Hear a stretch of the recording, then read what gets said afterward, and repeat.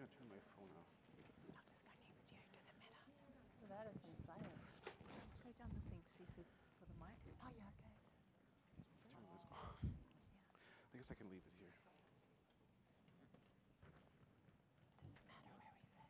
Oh, the mic person's here. Oh, okay. Or last.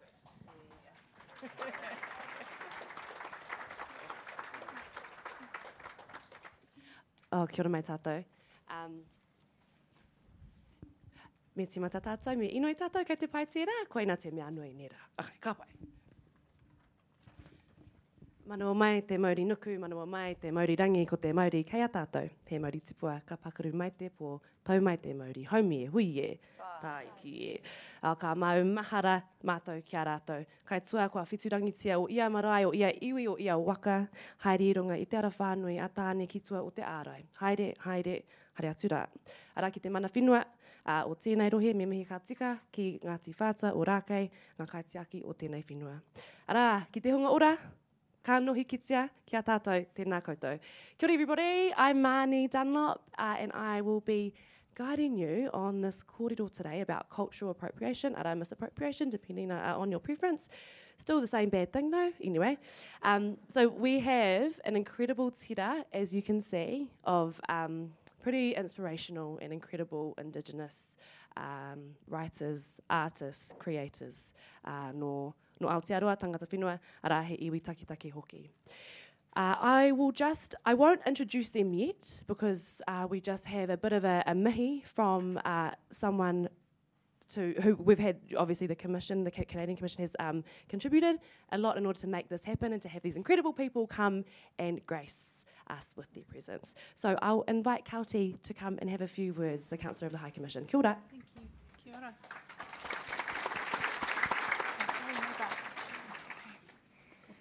Tiana koto, tiana koto, tiana koto, kotoa. Thank you all for joining us today. My name is Kelty Patterson, and I'm the councillor at the Canadian High Commission in Wellington. The High Commission is privileged to have supported this First Nations series and also the presence of Katarina Vermette and Joshua Whitehead, two renowned Indigenous Canadian writers. Thank you to both of them for making the long journey to get here. I would also like to acknowledge the Australian Council of the Arts, who have also supported this First Nations series. Fostering people-to-people ties is a central tenet of the Indigenous Collaboration Agreement, which the governments of Canada and New Zealand signed last year.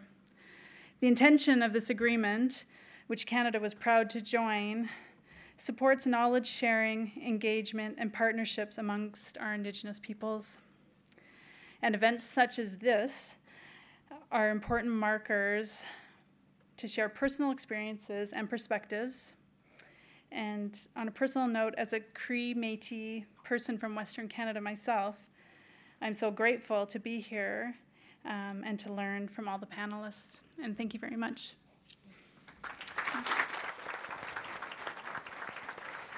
Kia ora, Kauti. Got to do the housekeeping whānau, put those phones on silent. If I hear a ring, I'm going to make you stand up and do a song. That's how we roll, okay? So just kia tū pato. I te reo Māori, kia ora. So the plan for today, obviously, is to let these amazing panellists have a kōrero on the kaupapa, right, around cultural appropriation. And then after that, of the things that get raised up, we'll have a bit of a panel discussion thereafter. And then there'll be some, if we have time, there'll be questions from you all here. I will start introducing you all, which this is actually the thing I've been most nervous about. Because there are so many there's so many of them, first of all, and also they just have so many accolades. So don't be offended if I've missed something that's really important out. The intent is love. So starting on the left there is Joshua Whitehead, is a Two-Spirit OG Nahiao member of the Pig West First Nation. His poetry collection, Full Metal Indigi Queer, his critically acclaimed and award-winning novel, Johnny Appleseed, as well, and his latest is a book of essays, Making Love with the Land, is an exceptional look into the explorations between the hononga, the relationship between body, language and land. Give Joshua a round of applause, please.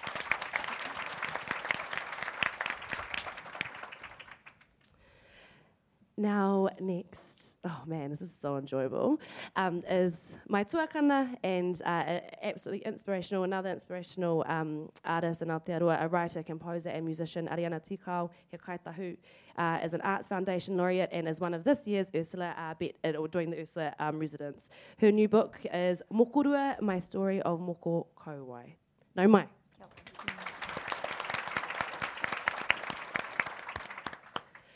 You guys almost had the order, right? Alan, you stuffed it up. No. No, you didn't. Okay, sorry. Alan van Nieuwen is an award-winning writer and editor of Mununjali, Ugambe and Dutch heritage, and Alan's first book, Heat and Light, won the David Unaipon Award and the Dobby Literary Award and the New South Wales Premier's Literary Awards Indigenous Writers Prize. Their poetry collection, Throat, has won many awards, and their latest is the sports memoir, Personal Score. Tēnā koe, Alan.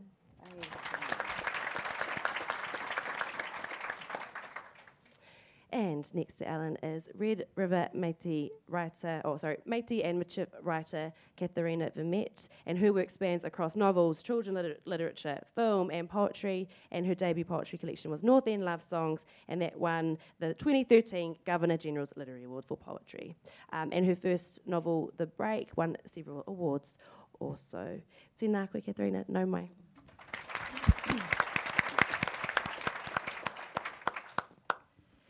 Coming up next, Professor Chelsea Wadago is a Mununjali and South Sea Islander wahine, a writer and a public intellectual. She is trained as an Aboriginal health worker and is Professor of Indigenous Health and Executive Director at QUT's Kurumba Institute and Director of the Institute for Collaborative Race Research. And her debut essay collection, Another Day in the Colony, exposes the ongoing racism faced by First Nations peoples in Australia. Tēnā koe, Professor.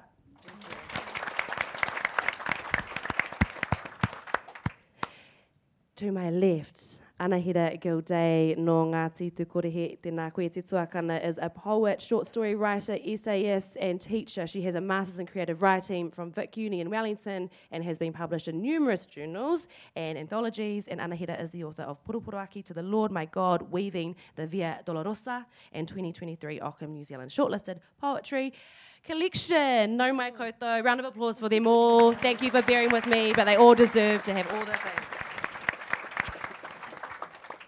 Okay, let's get into this particular kaupapa. And as you would have seen by the name of this particular session, powwow is often used to refer to a quick impromptu meeting.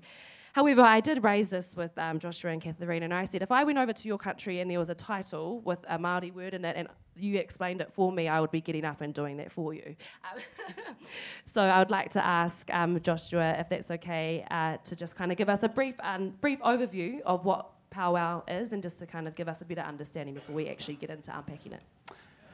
Yes, Tansina Totemek.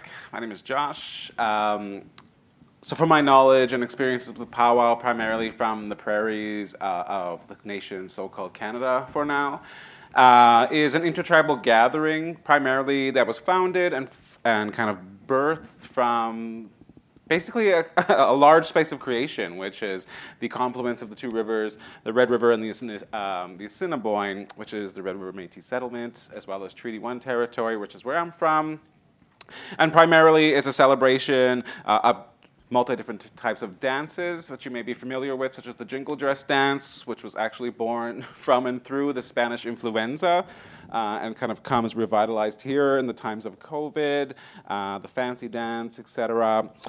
So it primarily is like an intertribal gathering, but also what I also, in thinking about powwow, is that it is fairly newish in terms of indigenous customs to Turtle Island. So it's founded in about the 1800s. So technically isn't, for me and my understanding and my knowledges of it, traditional to the sense of originality, I suppose. I don't know, Kate, if you wanted to add anything there. Yeah, that pretty much sums up, sure. I just wanted to add, the colloquial idea of a powwow being a short meeting. If you've ever actually been to a powwow, you will realize very quickly there is nothing short about a bunch of tribal groups coming together, and just the grand entry alone can take hours. And it's a beautiful sight to see. There's so much skill and artwork that not only goes into the regalia but goes into the dance, and the drumming and the singing. There's so many layers of amazingness. And it takes days.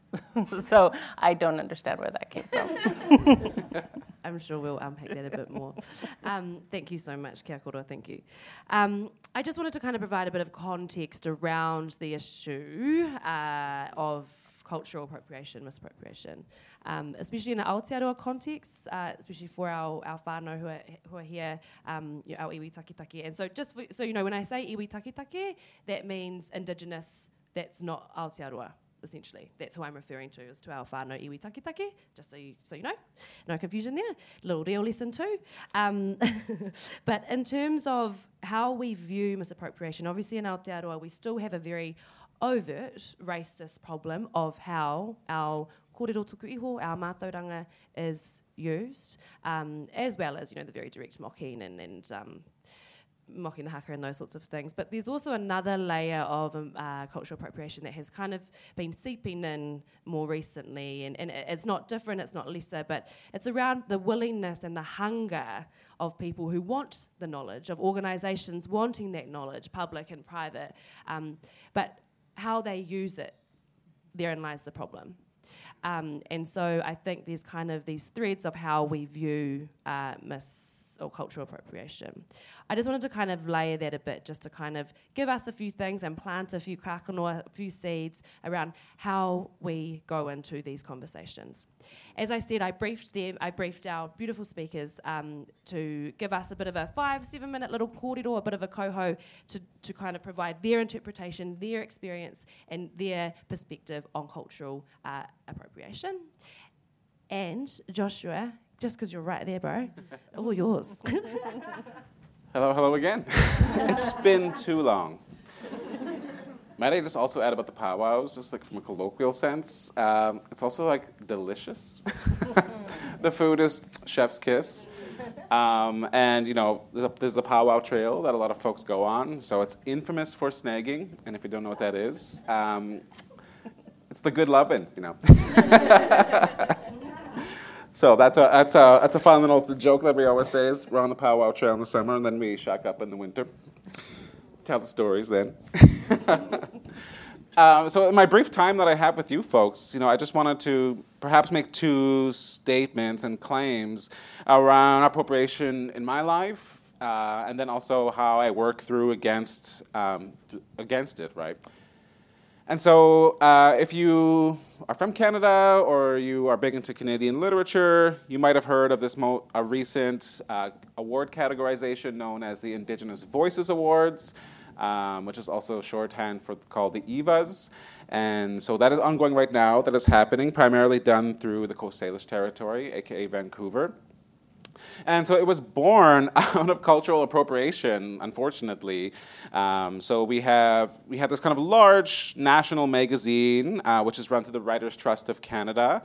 And we had, many of us Indigenous writers had, submitted pieces to this, thinking about cultural appropriation specifically, which is so heightened, at least in the Canadian political climate of the Truth and Reconciliation Commission, which I think there are insatiable hungers. 1, for consumption, but 2, for allyship, which I think a lot of times allyship is thought of as instant gratification through social media, through the sharing of infographics, etc., right? And so, we had built this beautiful magazine, which was featured all Indigenous writers about cultural appropriation. And then about midnight in that time, some of Canada's most infamous for the worst ways, journalists, quote unquote, I'll say, they're known as the Kays, Barbara Kay and John Kay.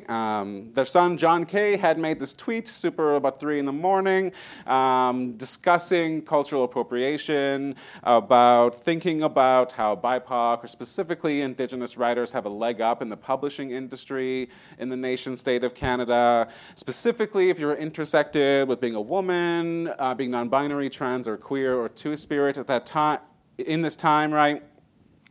And perhaps the kind of cultural and diversity quota that they think is affecting them from their writing, which, it's okay to be telling a mediocre het cis white story. That's fine. Sometimes the publishing industry evolves. And so this became a kind of an outcry online on Twitter. Some of us had woken up to this news of what was happening. And so, I think this is the beautiful thing, too, about community, about BIPOC community, about Black community and allyship with Indigenous folks, Afro-Indigenous folks, Asian Indigenous relations, and queer relations to indigeneity, is that this kind of large pool, this kind of GoFundMe was made to kind of craft this award system, which is the first of its kind in Canada to award specifically and solely Indigenous writing, primarily done by Indigenous journalists and Indigenous jury members and writers. And so the EVAs were crafted from that. The Indigenous Voices Awards were crafted from that. And so, I was part of the people in that magazine, the Writers' Trust magazine, watching, this person and these people of a similar caliber, I suppose I might say, think about how their spaces are being kind of lost or they're withering away from their perception, perhaps. And, the critique and the dismantling and the autopsying almost of our stories, which are so integrally tied to our bodies of land, to our communities, and to ourselves. We're umbilically attached to them. And so this beautiful kind of resurgent award system was crafted from that. And most recently, the EVAs, or the Indigenous Voices Award, has released an anthology called Carving Space, which features 5 years' worth of these winners and people who are shortlisted. It's helped launch the careers of many a folk, myself included, and folks like the Cree writer Billy Ray Belcourt, for example, Jessica Johns, Bad Cree, which is just kind of recently out and I've seen in the independent bookstores here. So in thinking about that and combating it, there's a silver lining, I think, to it, and the ways that growth can be implemented through powerful allyship and through strong community engagement, which I really kind of hold near and dear as a moral to myself. And then just like another thing, as a two-spirit person in my Indigenous communities who's often disenfranchised, I also critique. And I think it's our job to critique our communities in ways that are gifting, helpful, and healthy. So I also take quite a bit of qualm in thinking about how appropriation also becomes internal sometimes. And, I've had conversations with elders who don't want to have the idea or think it's completely impossible to integrate words, which we never had before, like queer or trans, right? There's no room for it in the Cree language. And yet we have words like, we have a word for Ford car. We have a word for iPhone. Right, and we don't have words for these. So I also kind of think about neo-traditionalism sometimes, which is, I think, become ingrained and become monstrous and insidious in a way, I think, through Christianity, through the inclusion of heteropatriarchy, through legislated and ideologies of homophobia, transphobia, and misogyny, right? So I also really take to heart the idea of criticism as a gifting and how appropriation can also take forms that delimit us with ourselves, from ourselves, by ourselves sometimes. And so, I try to I do critique settler colonialism in this whole as much as I can about appropriation, rightfully so, and it's, I think, oftentimes very easy to see. And sometimes I think where it's a little more difficult to see is in ideologies of ingrained colonization, which kind of takes the form of appropriation, which disallows Indigenous women, queer folks, trans folks, two-spirit folks upon Turtle Island to enter spaces of ceremony, to enter spaces of tradition, to enter spaces of practice, or to enter spaces of linguistic evolution based upon ideologies of quote-unquote tradition, with like the powwow, which is sometimes very new, right? And our ideologies of queerness are very old. So I also kind of take to heart that criticism as a gifting that I can give to my community as perhaps a template for now, I would say. Yeah. Kia ora, Joshua. Stunning. Stunning. Oi, got us rolling well there, really well there, Joshua. Kia ora.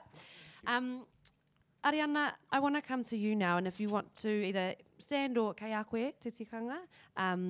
But yeah, kei a koe te wā I nei. Kia ora, tēnā.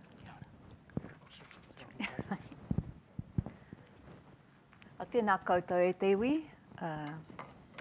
I'm going to do a little bit of reading from my puka puka from Mokorua, which it was based on the photographs from my moko kauai ceremony, and then I wrote an essay which gives context as to some of the kōrero of moko and my whānau historically, but also the section that I'm going to read outlines some of the politics around moko and why I decided to get my moko kauai.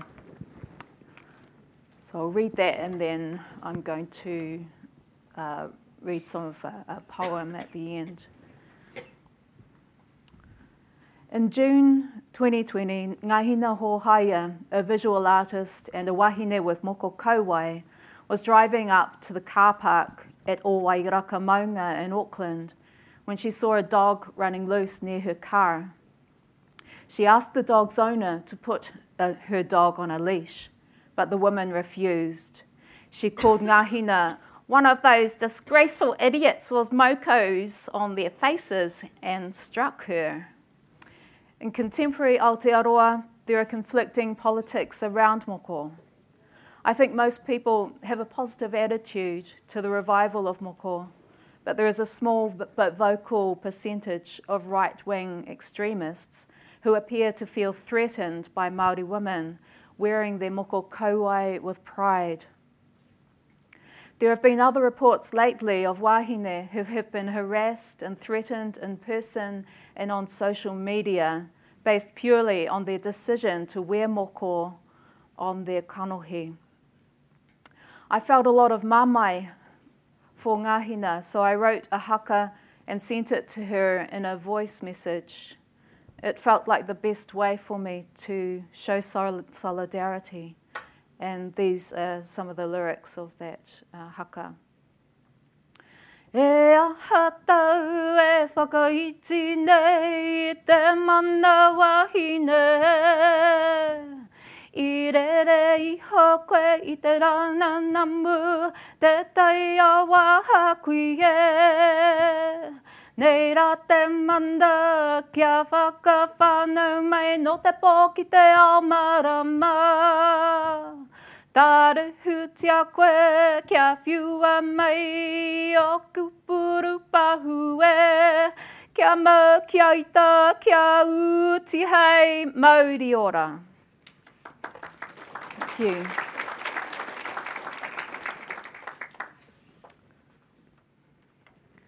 Ngahina had encountered the politics of moko before, when she was involved in what became a public debate over moko kauai. In 2018, a Pākehā woman, Sally Anderson, decided that she was entitled to wear a moko kauai. She convinced a moko artist to do this for her after being turned down by others. When I read a social media post about this, written by Ngahina, I added my thoughts to the post.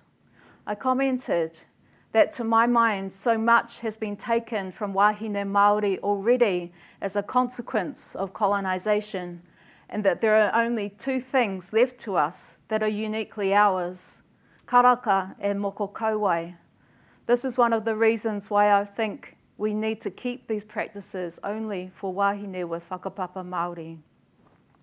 A couple of days later, my name was mentioned in an article in the newspaper, and my comment on Facebook was quoted in the mainstream media. I was surprised about that, but I stood by what I said. The kaupapa blew up into a national debate. It was unfortunate that some Māori men did not support our right to make decisions for ourselves as a hapori of wahine Māori.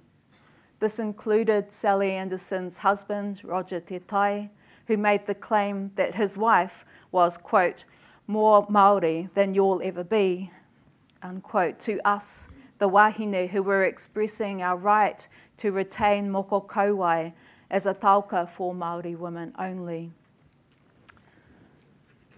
So that really was one of the political happenings that encouraged me, I suppose, to think more deeply about taking on this talk and, bringing it to light.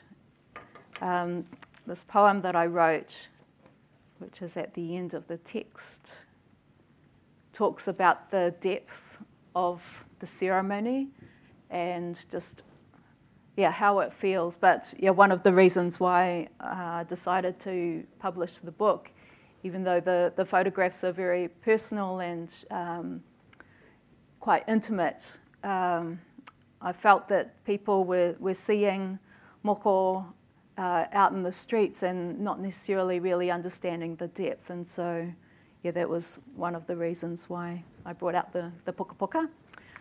So this is the poem at the end.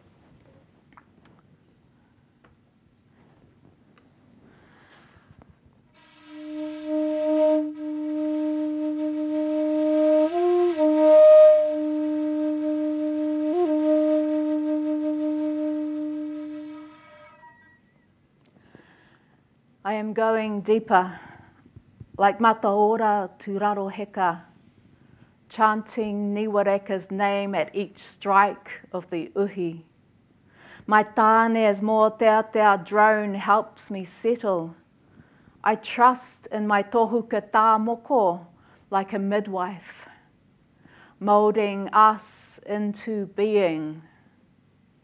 My whānau provides the oro. I breathe in and out, diving down, down, down into a tipuna space, he ahuru mōwai. I am open, ready to receive.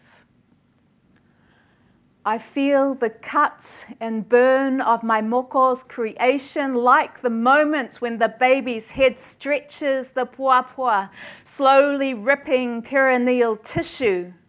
Sweet, hot pain, fire breathing her into te ao marama. Her womb wet body out in the atmosphere. Sensation of air on skin, her first intake of breath, ti hei mauri ora. My moko has surfaced. Before, she was so deep inside, invisible to the eye. Her lines dance and doodle my skin stories, etched in pounamu, like braided rivers on whenua.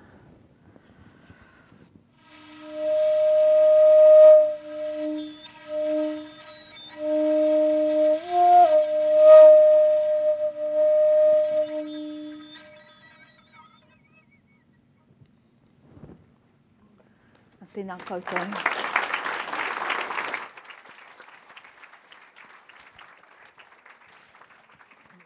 Tēnā koe te tuakana, he tino taonga, te rā puka puka he tino taonga, e rā kupu. And I remember very well Ngahina's experience at that time, as well as the stories around Sally Anderson.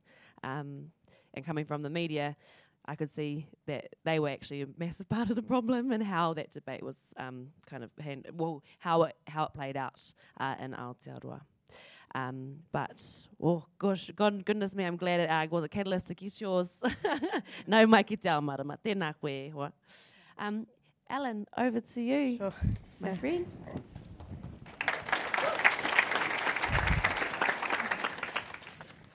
Jingari, I have a little tickle in my chest. It must be all this talk about cultural appropriation. So bear with me. Hopefully I can get through this yarn. It's such a pleasure to be a visitor in this place, and want to introduce myself as a Malanjali person from the east coast of Australia through a mum's side and Chelsea's cousin.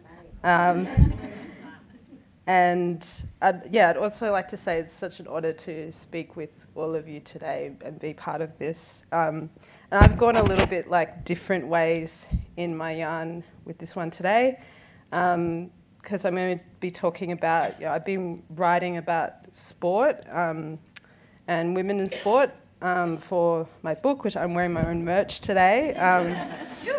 And for this book, I wanted to write about racism in women's sport because it absolutely and unfortunately does exist, but sometimes when we as a mainstream entity think about racism in sport, the examples we tend to talk about and draw upon are those that are experienced by men. So I wanted to write about the racism that women and non-binary people experience, how that's in some ways very similar, in some ways different, and the protest and the resistance in all levels of sport, from professional to grassroots. And so there's a lot of things that I've personally learned through playing sport and watching sport and being around sport. And a lot of that has come from my parents as well, and the way that they raised me to be proud of who I was, despite everything else in my life telling me that I shouldn't be proud of who I was. When I was in primary school, we were asked to do an assignment on an Australian sports star from the past, and we were given the selection of 4 athletes that the school's sporting houses were named after. So they were Rod Laver, Betty Cuthbert, Dawn Fraser and Don Bradman. And I went home and I asked my mum, who should I choose? And she said, interesting selection. And that was her way of saying they're all white. And she said, how about Yvonne Goolagong-Cawley? So for those of you who don't know, Yvonne is an incredible tennis player from the Wiradjuri Nation. She's of my mum's generation, so she's a very similar age to my mum.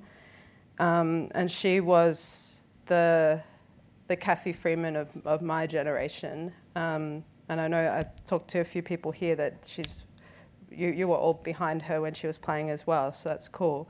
So it was pre-internet, so we went to the local library and did my research on Yvonne, and from that moment onward, she's just been an icon for me, and this has continued throughout my life.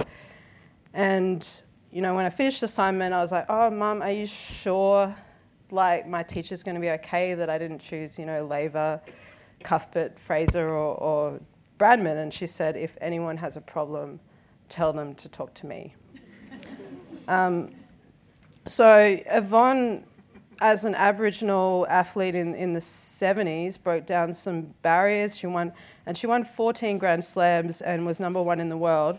But being who she was in an extremely white environment came at a personal cost, and she's regularly called the N-word by spectators and her fellow competitors. And, she won Wimbledon, and the next day she came home to Australia and was denied entry into a venue because of the colour of her skin. But today I want to pay attention to a particular insidious form of discrimination Yvonne faced through the language that was used about her by the press. So this is one example. Tennis is a game of winning and losing, and when Yvonne lost a match, do you know what they used to say? They said, she's gone walkabout. Have you mob heard that before? Yeah, so walkabout is this umbrella term for the traditional practice of spending time on country, walking and going about sacred business. It can specifically refer to initiation. It's also about going back to where your family were birthed and buried. So gone walkabout was attached to Yvonne every time she lost in a derogatory way, describing someone who was a bit flaky, a bit unreliable, and portraying Aboriginal culture as something negative and substandard. It trivialises deep, important, and purposeful knowledge. And when I was in the hotel room yesterday, I tried to do some research on the origins of the word and the first usage of the word, because it's incorrectly being labelled as Aboriginal English. This is a term that was first used in the 1820s by settler invaders, and it's a misinterpretation and oversimplification, it's a big word, of Aboriginal culture. So we as mob, we don't use that term, not even in a sarcastic way or a jokey way, because it's weaponized against us and our elders and just feels really stuffy and outdated. So today I'm not reclaiming that word as such, but I'm going to say, when is a walkabout not a walkabout? Because honestly, I think about stepping away from things all the effing time,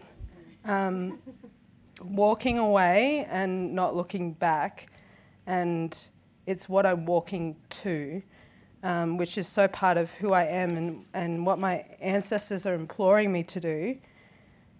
When I make time for myself and refuse to participate in the white fella norms and expectations of working myself to the bone, doing this, doing that, and be on country, walking those old paths, listening to the fresh water, breathing in the mountain, being with the birds, seeing butterflies welcome me into a new season, going deep and still, grounding myself, centering myself, caring less about productivity and more about nourishment.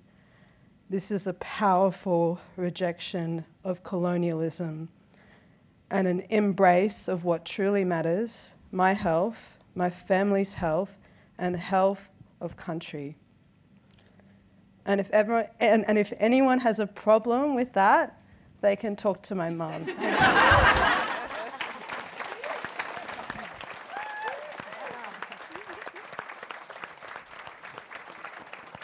Amazing. Thank you so much. Thank you so much, Ellen. And I would love to meet your mum. She would. She'd love to meet you. Katharina, I'll throw the rako to you. Would you like to stand up, sit down? I'm going to just sit. Yeah. I feel like bitching, so Go. it's best to just Get kind of into sit it. here.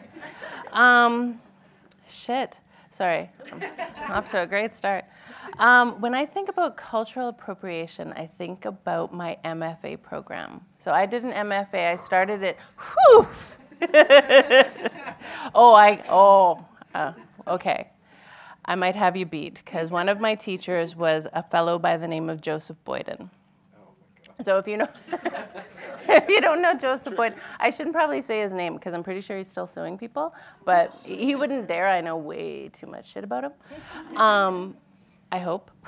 But he was this guy who was a writer. He was a very famous writer in Canada, and he claimed to be Ojibwe or at times Métis and at times Mi'kmaq, and he was outed a few years ago by this reporter who looked up his genealogy and found out he was an absolute fraud. So Joseph Boyden was my teacher. That's a whole other story. But when I was doing my MFA, I was in a YA class. And in a YA class with all these people trying to write for children, and in that class, this was 2011, and in that class, no less than 3 middle-aged settler women were writing stories from the perspective of an East Asian child. 3. Like all of them. They formed a little club. They were actually like trading research notes with one another. And I remember at that time talking to another, it was actually another professor. It was another professor, not that guy. And I said, can we have a conversation about cultural appropriation and just about like why this is happening and maybe why we should be rethinking this.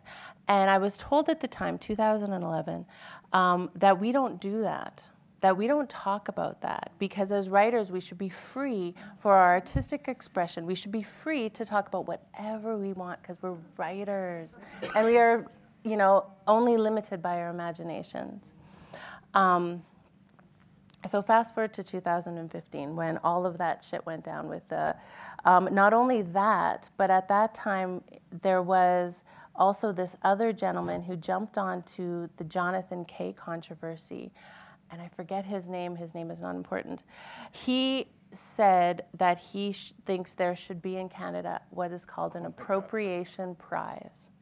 that he wanted to challenge all the settler, non-Indigenous writers in particular to write Indigenous stories. And he thought this would be the most amazing act of empathy, because we should be putting ourselves into other people's shoes. We should be we should be putting ourselves into those positions and try to imagine, this wonderful Indigenous story from the point of view of someone, and prove to each other who can out-cultural appropriate one another. So the winner of that prize, not officially, was this fellow Joseph Boyden, who turns out was not Métis or was not Ojibwe and was not Mi'kmaq. But the biggest, what I think about when I think about Joseph is what my dad said, because my dad is this big, proud, brown guy, and he was he still is to this day, obsessed with World War II. I'm pretty sure my dad never stepped into a university in his life. Like, seriously, he didn't visit me because he was intimidated by the space.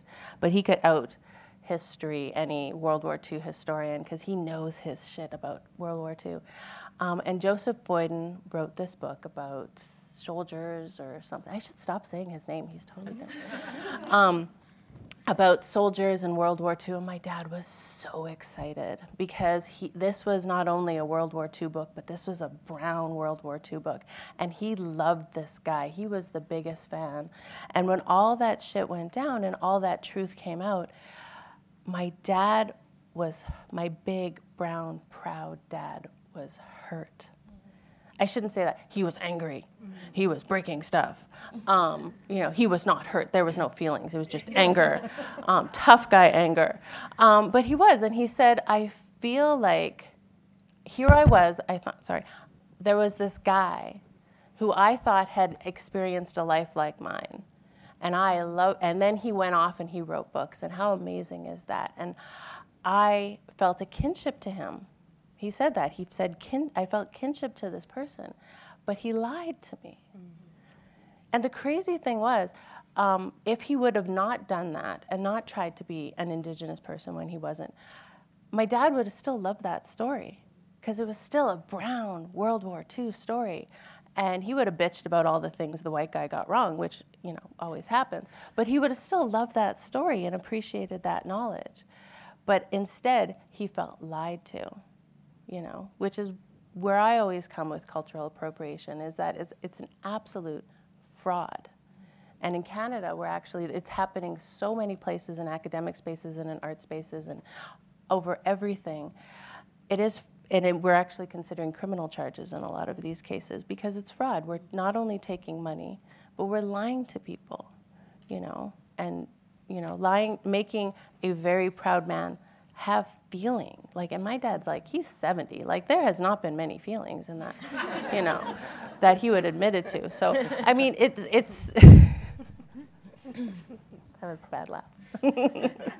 But it's that feeling of duped that I really can't ever get over. And I don't think it's forgivable. Yeah. Kia ora, kia ora. Now I really want to meet your dad. My dad, your mom, we hang out. Oh, thank you so much. Thank you for sharing those insights and that insane story. 2000 and when? 2011. Oh, okay. Can't wait. We'll unpack that later, whānau.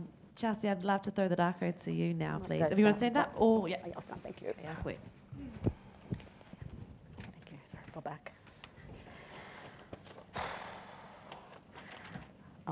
Mic here. Okay, so I have a confession. I'm a terrible Aborigine, the worst. I'm perhaps the most inauthentic of the Aborigines that you fellas would summons from the colony that is so-called Australia. I don't carry any particular cultural authority to be speaking here today on this topic, but here I am. So yes, I'm a Mununjali and South Sea Islander woman via the Williams, Slockey and Wadigo families, born and raised on Yagara country, the location of which was opposite 4 lanes of traffic, 2 train lines and a foundry where my father worked his way out of the factory floor to become a truck driver. I don't come today to speak in defence of ancient practices which produce those artefacts that settlers hold most dear. I can't even speak in language, bless, though I do have some language words, so apologies to the elders here tonight. Some may say that I've lost my culture and I've lost my way. But I grew up in a black home where always remembering who you are and where you come from was a way of being as a black fella. Never a performative act for white fellas. So the cultural protocol I'm here to speak in defence of is not a practice that I learnt from some newly constructed cultural revitalisation class. The cultural act I speak in defence of is that of good ways. Now, yes, it's an English expression, but it speaks to a black way of being. And yeah, I reckon it's worth defending. Good ways. Good ways is a term that we typically use at the end of a sentence which contains a critique of someone or something. Like, I didn't really like that movie, / dress, / book. Good ways. It can be uttered not only to the person directly, who may be the subject of said critique, or in the presence of other people. It's sometimes used at the start of a sentence to prepare one for what's ahead, like, good ways, we need to yarn.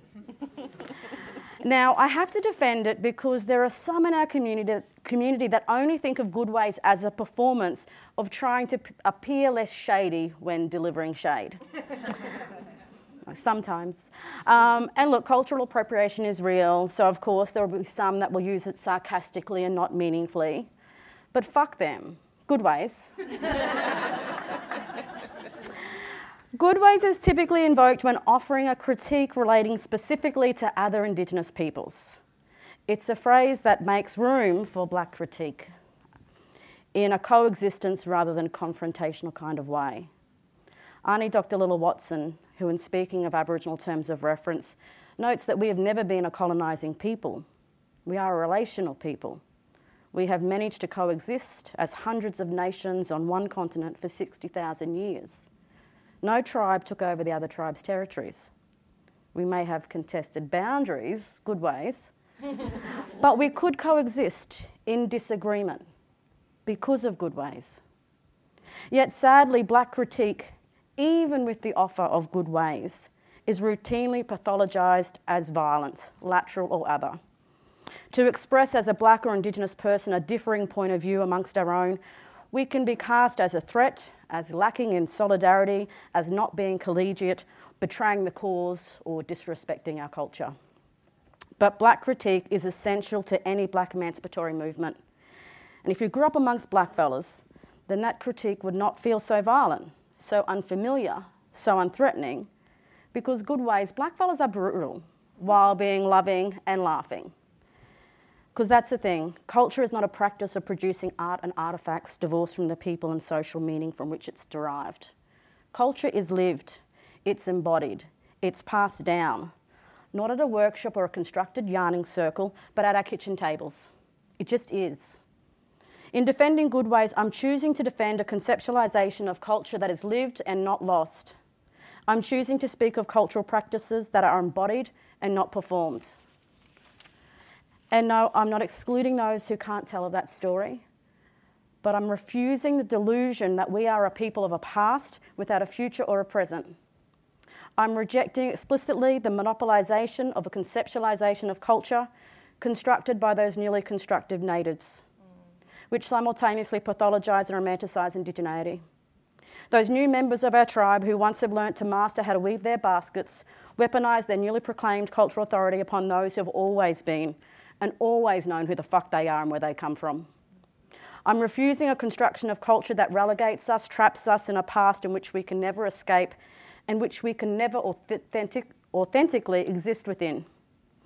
And look, I'm not against cultural revitalisation, to be clear. In coming from the oldest living culture in the world, we too must hold on to what our bodies, our minds, our souls and hearts hold, and not operate only from a place that presumes we hold nothing.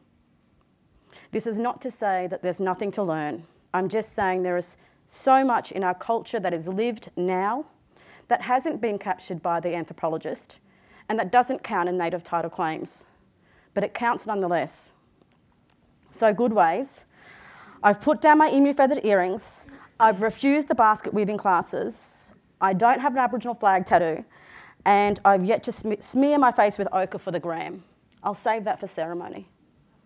I'm not here to make out, to pretend that I'm something that I'm not.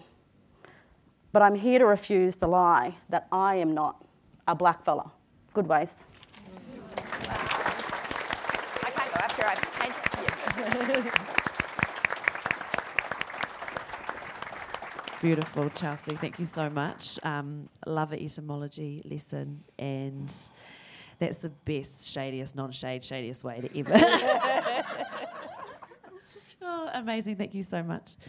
Anahira. Kia ora. Koe te wai te tuakana. Tēnā rā tātou katoa, I te tuatahi ka tuku tēnei mihi ki a koutou katoa, ngā kai kōrero, mi haroro atu. Ne. So, I have approached this from the literary perspective. In my experience as a writer who has been teaching for a long time, I'm often, if not constantly, being asked questions about whether or not it's okay for white writers to write from other perspectives, which everybody has already spoken to. In fact, there's one on my phone right now that I have not yet answered, that came this afternoon, that asked me to weigh in on just this very thing. So I took that as a tohu, as a sign that it was appropriate for me to say what I'm about to say. So, I have read a lot of white writers. I've read them before I entered the classroom. I read them throughout school. I read them at university, and I read about them over and over, analysing them, being examined on them, but never centering whiteness. Never with white supremacy as the framework or lens through which to understand those works as other. Perfectionism, urgency, defensiveness, quantity over quality, worship of the written word, paternalism, binary thinking, good, bad, right, wrong, power hoarding, fear of conflict, individualism, progress, objectivity, the right to comfort, the very thing that means it's easy to scapegoat and reject those who cause discomfort. Those with power often don't question their own understandings of another's viewpoint. Those without power understand that they don't have it. Poetry is powerful. Words are powerful. Our ancestors always knew this, and Māori Marsden, in fact, said very clearly that the word is the korowai for the thought. That's how important it is. Our ancestors and Indigenous intellectual traditions knew the impact of words. They knew that if we open with karakia, it has significance and meaning. It is my contention that the words we put into the world can provide a strong counter-hegemonic tool with which we can disrupt whiteness. Colonisation, according to the Oxford Dictionary. I was like, yeah, let's go there. Oxford Dictionary. There's two definitions. A, the action or process of settling among and establishing control over the Indigenous people of an area. B, the actions of appropriating a place or domain for one's own use. So for me, whether by law or by war, this is an act of violence. Art and literature are a domain that it seems is currently subject to what I like to call the new intellectual land grab. It's sexy. It's sexy to incorporate Indigenous thinking and methodologies into our literary works. It's lucrative even. I've had many people tell me this, often as an underhanded accusation, as if I am benefiting from some sleight of hand, some fad. Again, as if the logic of profitability is the only relevant directive. And if this is the case, then plant your flag. Everything becomes a race to publish. But there is rot at the core of publishing, and there is still rot at the core of reading here in Aotearoa. Appropriation is, for me, the visible outcome of inequitable power relationships that denies story sovereignty, accuse it of being a shackle on our own free imaginations. But this often only serves one subset of humanity. We need a revolution in imagination, one that splits open the constraints of white supremacist thinking. We need a revolution that works to decolonize the reader, you guys. How are we being read? How are we being edited? How are we being marketed? I have been fetishized on stage, asked to perform indigeneity over and over, and here is my response. I am not your necessary intervention. I am not your cultural permission slip. I can give you no absolution. I am not your sensation, your flavour, your trauma porn. And or but, I am handy on a panel where you would like inflammatory comments about race or power or systemic inequities and exploitation. It is not about my struggle to be heard or be visible or gain marketing power, political power or traction in a predominantly white-centred Western world. There are powerful reasons to disrupt your right to tell my story, or your right to tell any story, or your right to use my image. And those reasons are historical, political, social, and cultural. It is a question of ethics. You can, in fact, do whatever you like in story here in Aotearoa. We don't have IP laws that protect us despite the 2011 Y262 findings and report and recommendations. But I am not the police. However, I will say, I think what I can do is give critique.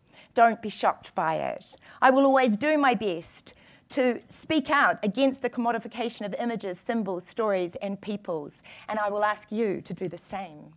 And I would like to read a poem that I feel is fitting as a close. This poem is called Close to the Bone. Close to the Bone. Ladies and gentlemen, step right up, step right up. No mai haramai ki tēnei hakare kai tangata, kai mana, kai ora ora. Titiro ki tēnei tangata take take, te rerekētanga, te mea uara. Come one, come all. See the bestial, the exotic, the savage and the strange, congress of wonders, unclothed curiosity.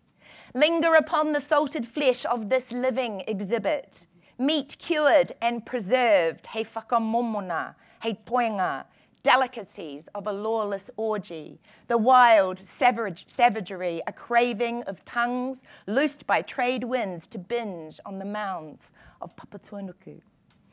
When we are close, I taste your breath, the fetid wash, the greasy palm sweat of dollars, piquant. Your thirst wet at the red clay of Kurawaka, an exchange in this peep show of words. Aroha ki te atamira, ki te whakamātakitaki, ki te reo rōreka. Kawia mai o ka nohi, voyeur, get your inspiration of specimens, your colours raised on these pawned bones, bones as prize, bones on plinth, boners on display, upright like pricks.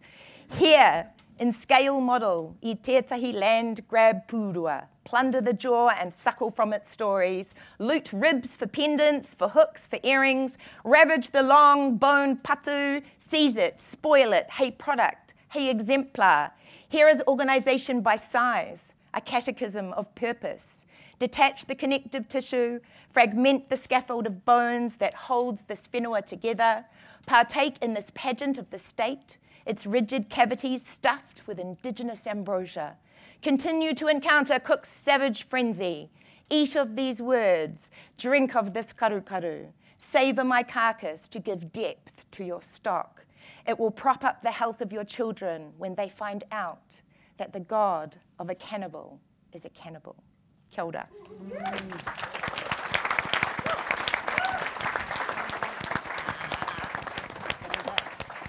Oh, he reka te kōrero e hoa. Beautiful, beautiful. We are at 6:30 whānau, which means A, no discussion, and B, no pātai from the audience. I would love to stay here all night personally and keep this conversation going because we've literally just scratched the surface of this particular kaupapa. But as part of these discussions, and like we say with these sorts of kōrero, it is a hākari. You come to the tepu, you take and you embrace it, you consume it, and you take away something. And you have to take away something from this. There is no way that you cannot of these beautiful, this beautiful, and confronting kōrero. It's important to have these kōrero. It's important to confront them and to maybe feel a little bit uncomfortable for many. And that's good. That's growth. So whānau, aroha mai for running over, but I just didn't want to cut any of your kōrero off. They were just so incredible and just nailed it. It's made my job really easy.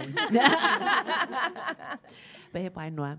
Ara, me mihi ka tika, kia koutou katoa, te whakamininga. Ara, ki te mana whenua anō Ngāti Whātua rākei.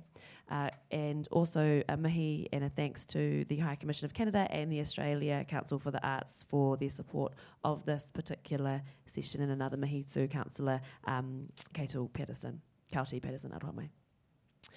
But what I do want to thank is our panellists, and I want to do just not a thank you, but I want to do a proper mihi kia koutou, because when we bring these Indigenous ideas and whakaaro into one room, it's an absolute privilege and an honour to even share space with you all. But I think I just want to remind you, and you know this and you don't need to be told this, but I need to remind you that what you are doing for our people, not just here, but for your own people and Indigenous people globally, is more than I think you'll know. But also I think that that's what our ancestors dreamed of, because we're orators, and goodness can we, capture a room. So, nei te mihi kia koutou, that's thank you so much to you all, and for those who've travelled far and wide. Ara, kia ora whānau. That is the Auckland Writers Festival, and I'm not going to say the title of this event, because I wouldn't have learned anything. Nei te mihi kia koutou. We're just going to whakakapi, he karakia ka te pai tira. Ka pai, me noi tātou.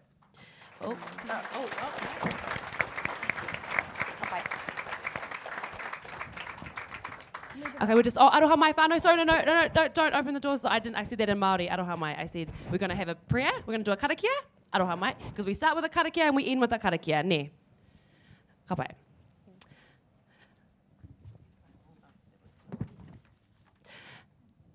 Ka pā ki tua, ka pā ki waho, ka pā ki te whare, ka pā ki te ua, ka pā ki te pau e tū nei, no hau, e rua tau e tāne te waiora, e whanno, whanna, haramai te toki, haumi e hui e. Okay, you can leave now.